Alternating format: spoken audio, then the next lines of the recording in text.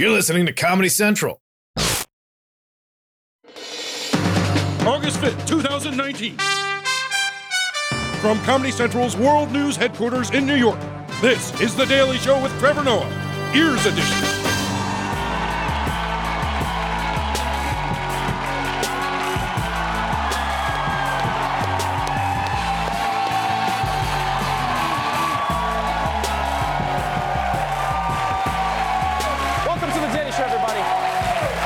So much for tuning in. Thank you for coming out. I'm Trevor Noah. Our guest tonight is one of the stars in the new movie Dora and the Lost City of Gold. Eva Longoria is joining us, everybody. Also, on tonight's show, humans can officially fly. Wild animals prefer hip-hop. And of course, we have to talk about the mass shootings that took place this weekend. Now, we're not going to solve America's gun problems in half an hour, but we'll probably do more than Congress. So before we get into that, let's catch up on today's headlines. Let's kick it off with something cool. Since the beginning of time, human beings have asked two questions. Is it okay if our pets see us masturbating? And can we fly? Now, we'll never know the answer to the first, but the second might now be a yes. A French inventor has successfully flown his hoverboard across the English Channel. Frankie Zapata soared from France to England on his jet-powered board. The 22-mile trip took 22 minutes, including a refueling stop. His first attempt 10 days earlier was unsuccessful after he failed to land on a refueling platform. After it was over, an emotional Zapata described his feat as an amazing moment, saying, quote, "My dream came true." Okay, that is amazing. Hoverboards are finally real. And I mean legit hoverboards, not that bullshit they sold us in Back to the Future 2. I'm talking real flying. Going from France to England, that is flying. Well, if you're a British person who voted for Brexit, this is your worst nightmare. Because 1 minute you're like, we'll have no more of these bloody foreigners coming into England, and now there's just a French dudes flying out of the sky. He's like, bonjour, I'm here to sleep with your wife. So, this invention is pretty cool, but I'm not in a rush to get one. Like, it's cool, but it looks uncomfortable, and the whole journey, you're probably covered in bugs. It's like flying Spirit Airlines. Spirit Airlines, we're the hoverboard of the sky. All right, but let's move on from a triumph of human ingenuity to its total opposite. In Canada over the weekend, there was a real woman who did manage to make her big escape. Billboard reports a Canadian woman walking her dog says she scared away a wild cougar by playing heavy metal band Metallica's Don't Tread on Me. See you, kitty cat. She says she yelled for the cougar to stop, and it did, but it wouldn't leave. So she blasted what she said was the noisiest thing on her phone. Never once engaged, never surrenders, showing the pain of rage. The cougar dashed off into the bushes. The woman and her dog were not hurt. Okay, that was insane. This woman came face to face with a cougar and then played Metallica on her phone to chase it away. She's lucky that it was that kind of cougar, because if it was the other kind of cougar, playing Metallica only attracts them. That wouldn't have worked. Also, I'm impressed that she had the presence of mind to pick the right song to scare it away, because she said she chose that song. Because I won't lie, if a wildcat surprised me in the woods, I'd be so scared, I'd probably just hit random on my phone. It would be some random, like, Shawn Mendes song, you know? Just be like, I love it when you call me, see, you're it. And then the cat would be like, are we gonna Are we gonna... Is that what you're saying? Like, no. Or like, I think I'd like play something from the Lion King soundtrack. Yeah, and then the cougar would just be like, wow, Lion King? That is so racist. You think all cats are lions? You know what? I was gonna maul you, but you're not worth it, all right? I don't like the taste of bigots. I will give you some real advice, though. As an African, I have a lot of experience coming across wild animals. I will give you some advice. You don't need to play loud music, okay? If you ever come across a wild animal, all you have to do is look the cat in the eye and say, excuse me, I'm conducting a short survey. Would you like to answer that? That cat will be gone. Be like, oh, I'm late for a meeting. Thank you. Goodbye. Bye, bye, bye, bye, bye, bye. All right, that's it for the headlines. Let's move on to our top story.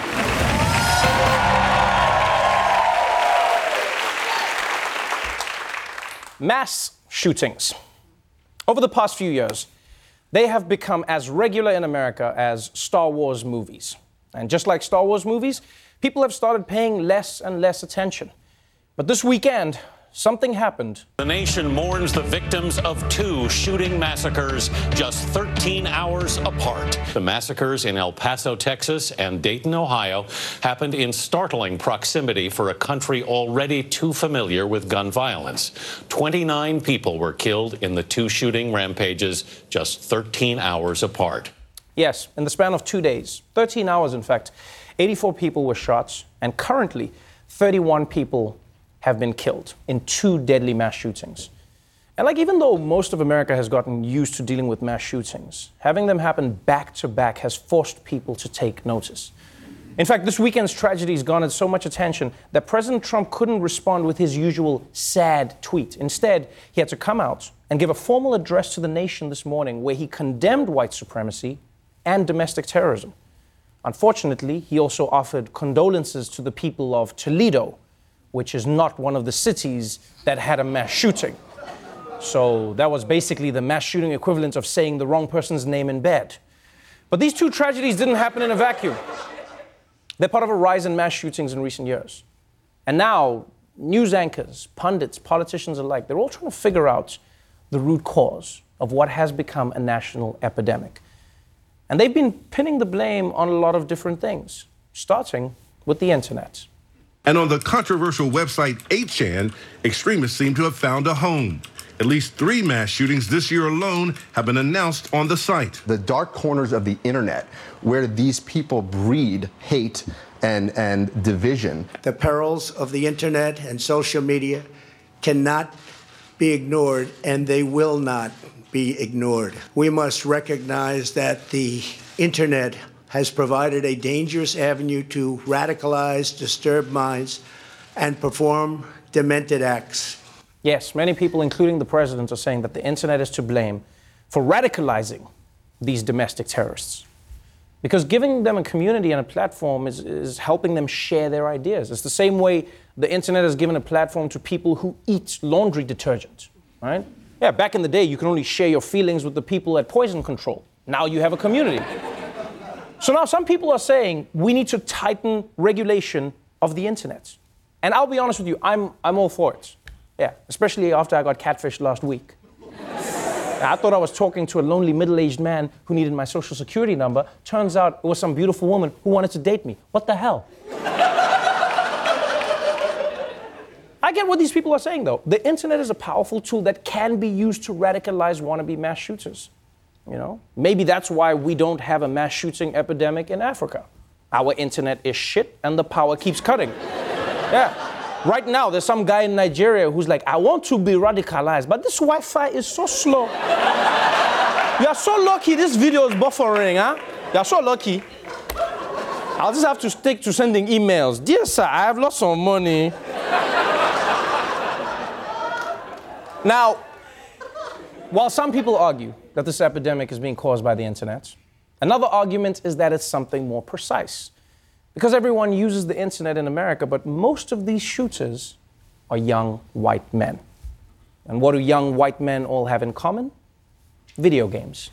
The idea of these video games to dehumanize individuals, to have a game of shooting individuals and others, I've always felt that is a problem for future generations and others. First shooter games would desensitize folks to the violence. When you see it through a screen and you don't relate to it in person, it makes it seem like it's more accessible. What's changed in this country?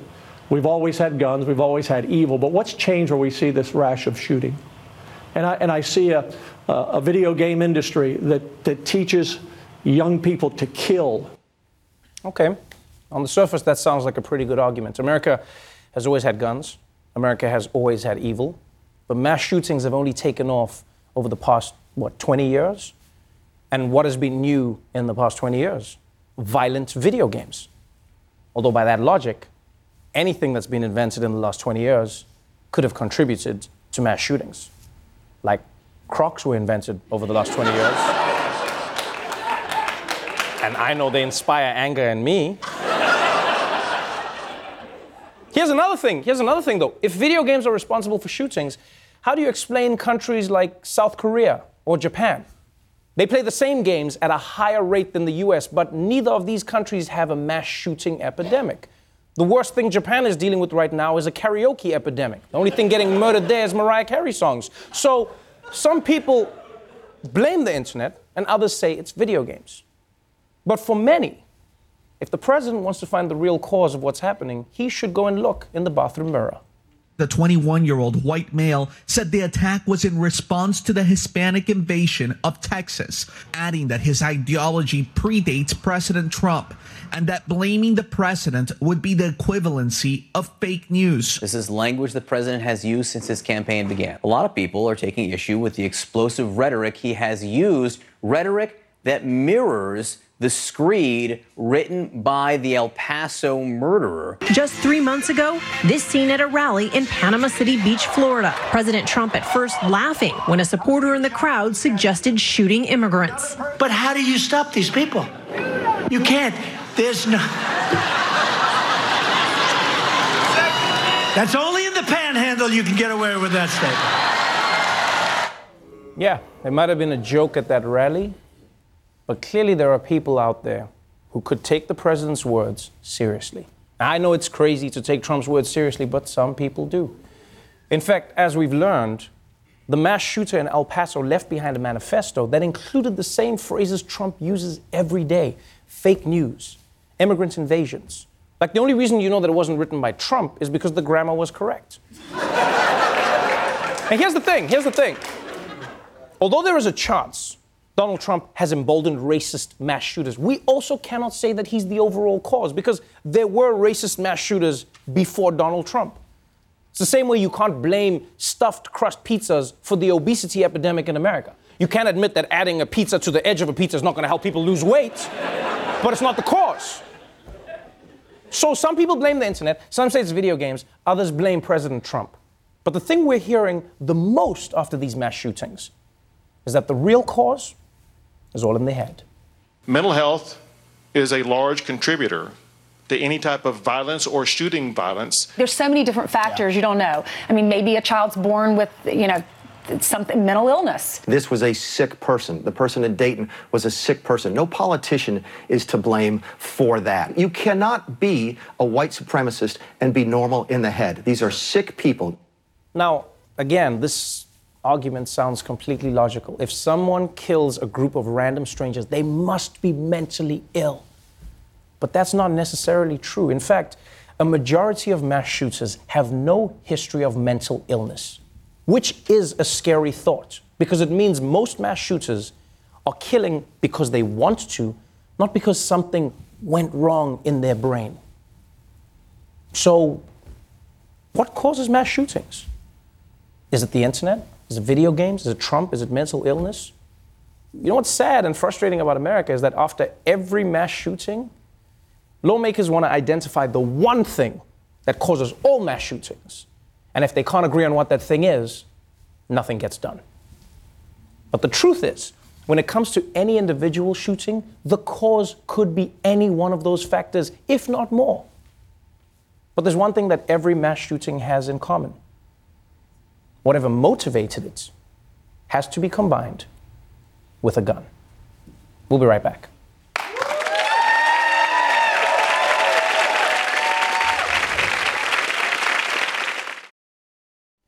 Welcome to The Daily Show, everybody. You guys have been amazing today. Thank you for being here. Thank you for coming out.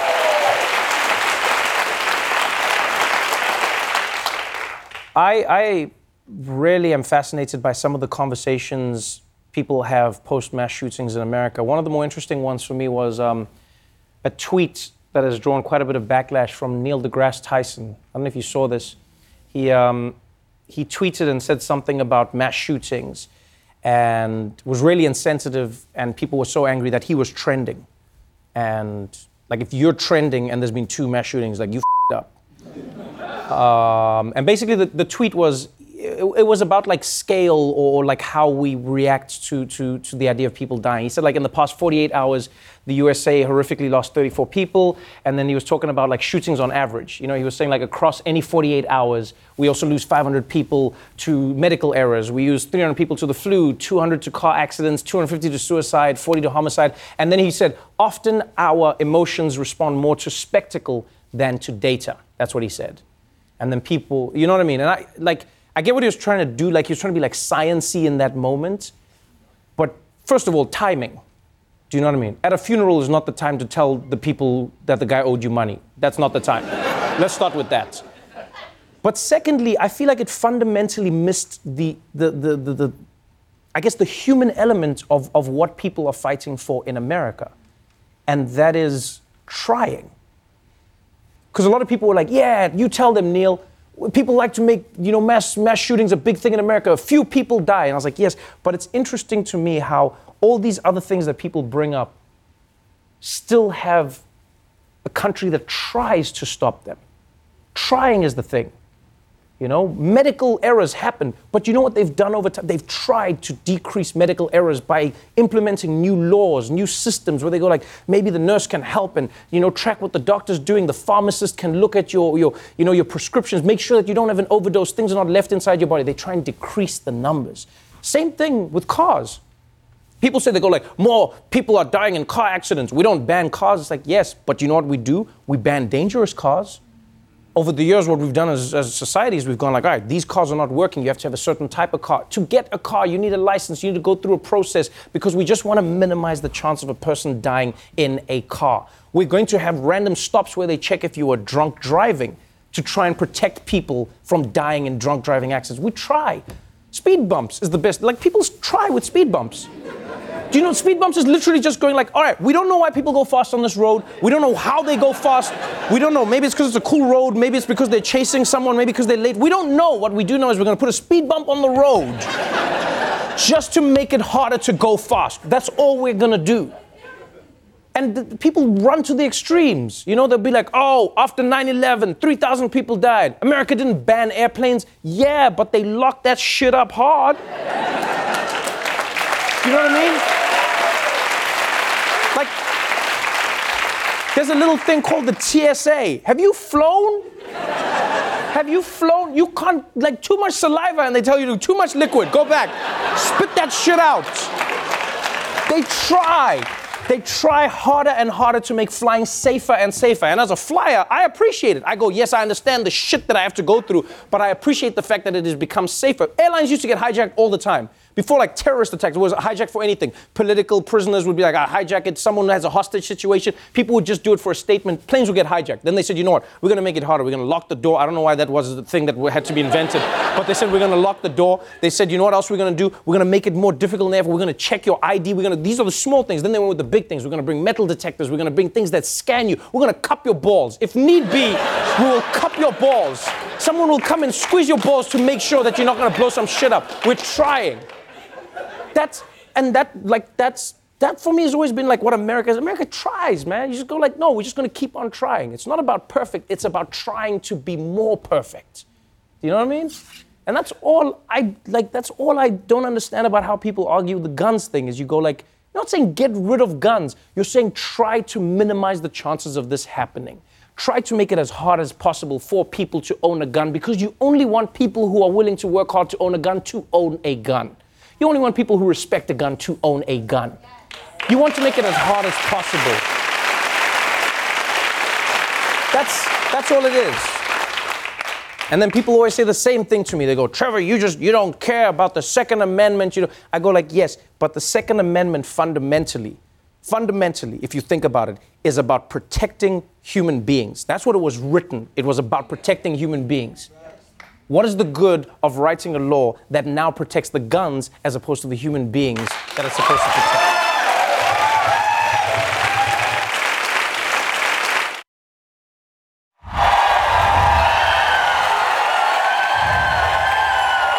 Welcome back to The Daily Show.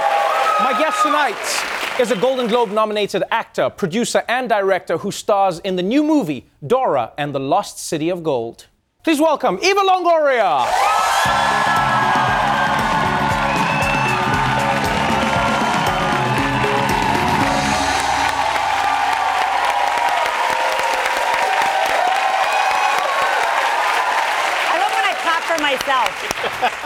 As you should.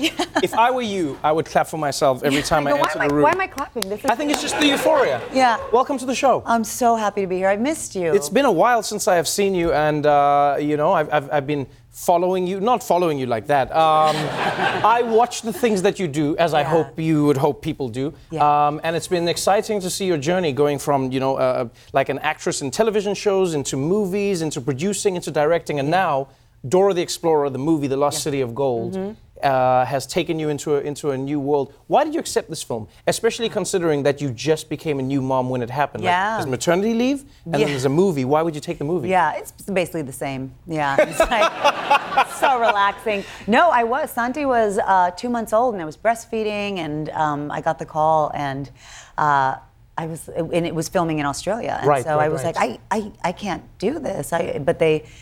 I grew up with Dora, and I think I grew up with Dora. Actually, she's only 20 years old, which means I did not grow up with Dora. Right, but you felt Dora's been around forever, yeah, it's though. like she's been around forever. I don't remember a world without Dora the Explorer, and so I was like, I have to do this. And my husband's like, you got to do this. So we went to Australia, the whole family, and I was on set and in the jungle, in the rainforest. That's where we shot Dora. But it was important, it's important that we have a movie like Dora to represent Latinos in a positive portrayal. Right. Representation matters. And so when you see something as empowering as Dora, she's a little girl who's smart and brave and fearless and intelligent and she's Latina, and you're like, oh yeah, Latinos are other things that are not synonymous with illegal, Right. Dora has been for many people, many generations, an icon in like traveling, learning languages, being who she is, teaching English, but at the same time teaching Spanish. It's been this all-encompassing journey. Was she in South Africa? Yeah, she was. Oh, yeah, Dora's everywhere in the world. Like,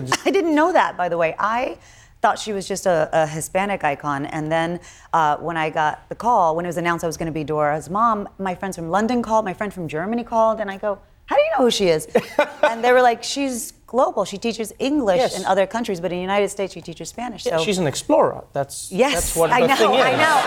I forgot. She travels the world. I realized that. But you're right. She was ahead of her time because she encouraged cultural exchange. Yes, she did. And she really did. That's what's so beautiful about her and the movie and the message, and I think it's timely. It's important right now. I feel like in many ways, you teaming up with Dora is the perfect, marriage or union, because like that's in many ways what Eva Longoria has always been about. You were always a boundary breaker. You were doing things on TV at a time when many Latina women were confined to a certain role or a certain idea of what they were meant to be. And you came in, you broke down stereotypes, ideas, platforms, boundaries, everything. And you've really been, instrumental in driving that change. Why do you think that's important, and what do you strive to do in creating a new idea of what Latino people can achieve on screen? Yeah, well, it's true. I didn't mean to break barriers. I was who I am, which is Mexican American. Right. I straddle the hyphen. I am not, people go, oh, you're half Mexican, half American. I'm like, no, I'm 100% Mexican and 100% American at all times. Right. I love enchiladas, but I love burgers and hot dogs. Like, I like mariachi, but I like John Legend. So it's confusing. Now I'm picturing Now I'm picturing a John Legend mariachi mashup.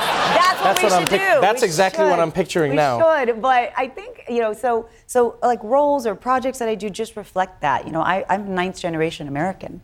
I'm a Texican, and in Texas, we didn't cross the border crossed us, and so it is. I didn't come up with that, but it was good. Well, I've never heard it before though.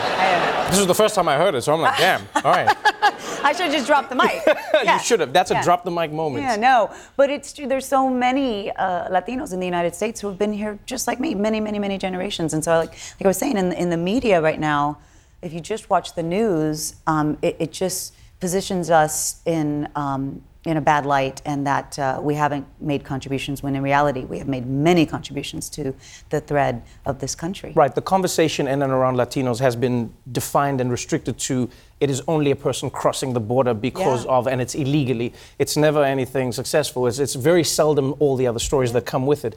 Being from Texas, you are also now in a position where today, we're still dealing with what happened over the weekend, the shooting that took place in El Paso. Yeah. You, as you said, you're born and raised in Texas. You've lived the life of of being around guns, being around people who like and respect guns, being around people who don't respect guns but like them just as much. When you look at what happened in El Paso, why it happened, how it happened, as a Texan specifically, how do you deal with that, and you know, like, where do you think people can even begin to go after seeing something like this? I mean, it's horrifying.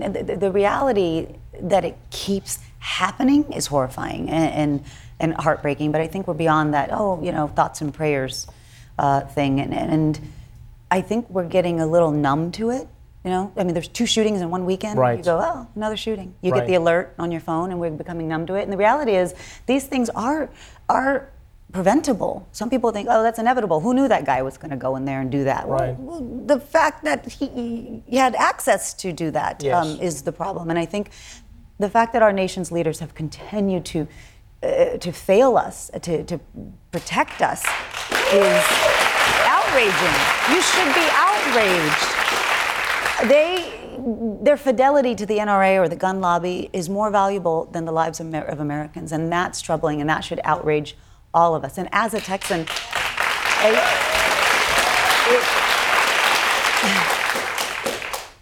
as a Texan with a mother who goes to Walmart, there have been so many times I drop her off at the door, and I go, I'm not going to, Mom, you're going to take too long, and I'll drop her off at the door. And hearing that son's story about he dropped off his mom, and it wasn't even 2 minutes, and he heard gunshots, and when he ran in, his mother was dead. To think that was my mom, to think about that was your mom, you know, and you would go, oh, I wish I could have done something before that moment. And you know, we're the only country in the world that has more guns than people, and I think there is a way, I know there's a way to protect the Second Amendment, but not allow it to be a death sentence to thousands of Americans. There's a way to do both. You didn't want to cry. Makes me so sad. You know what? You have a right to be sad, but thank you for bringing joy to us.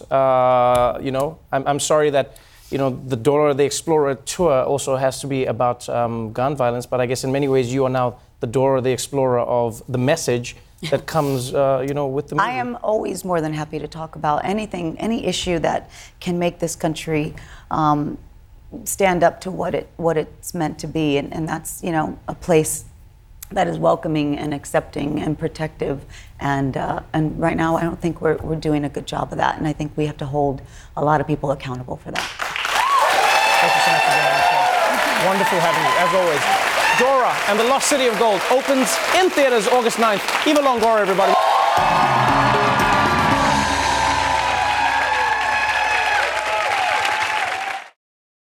The Daily Show with Trevor Noah, Ears Edition. Watch The Daily Show weeknights at 11, 10 Central on Comedy Central and the Comedy Central app. Watch full episodes and videos at thedailyshow.com. Follow us on Facebook, Twitter, and Instagram, and subscribe to The Daily Show on YouTube for exclusive content and more. This has been a Comedy Central podcast.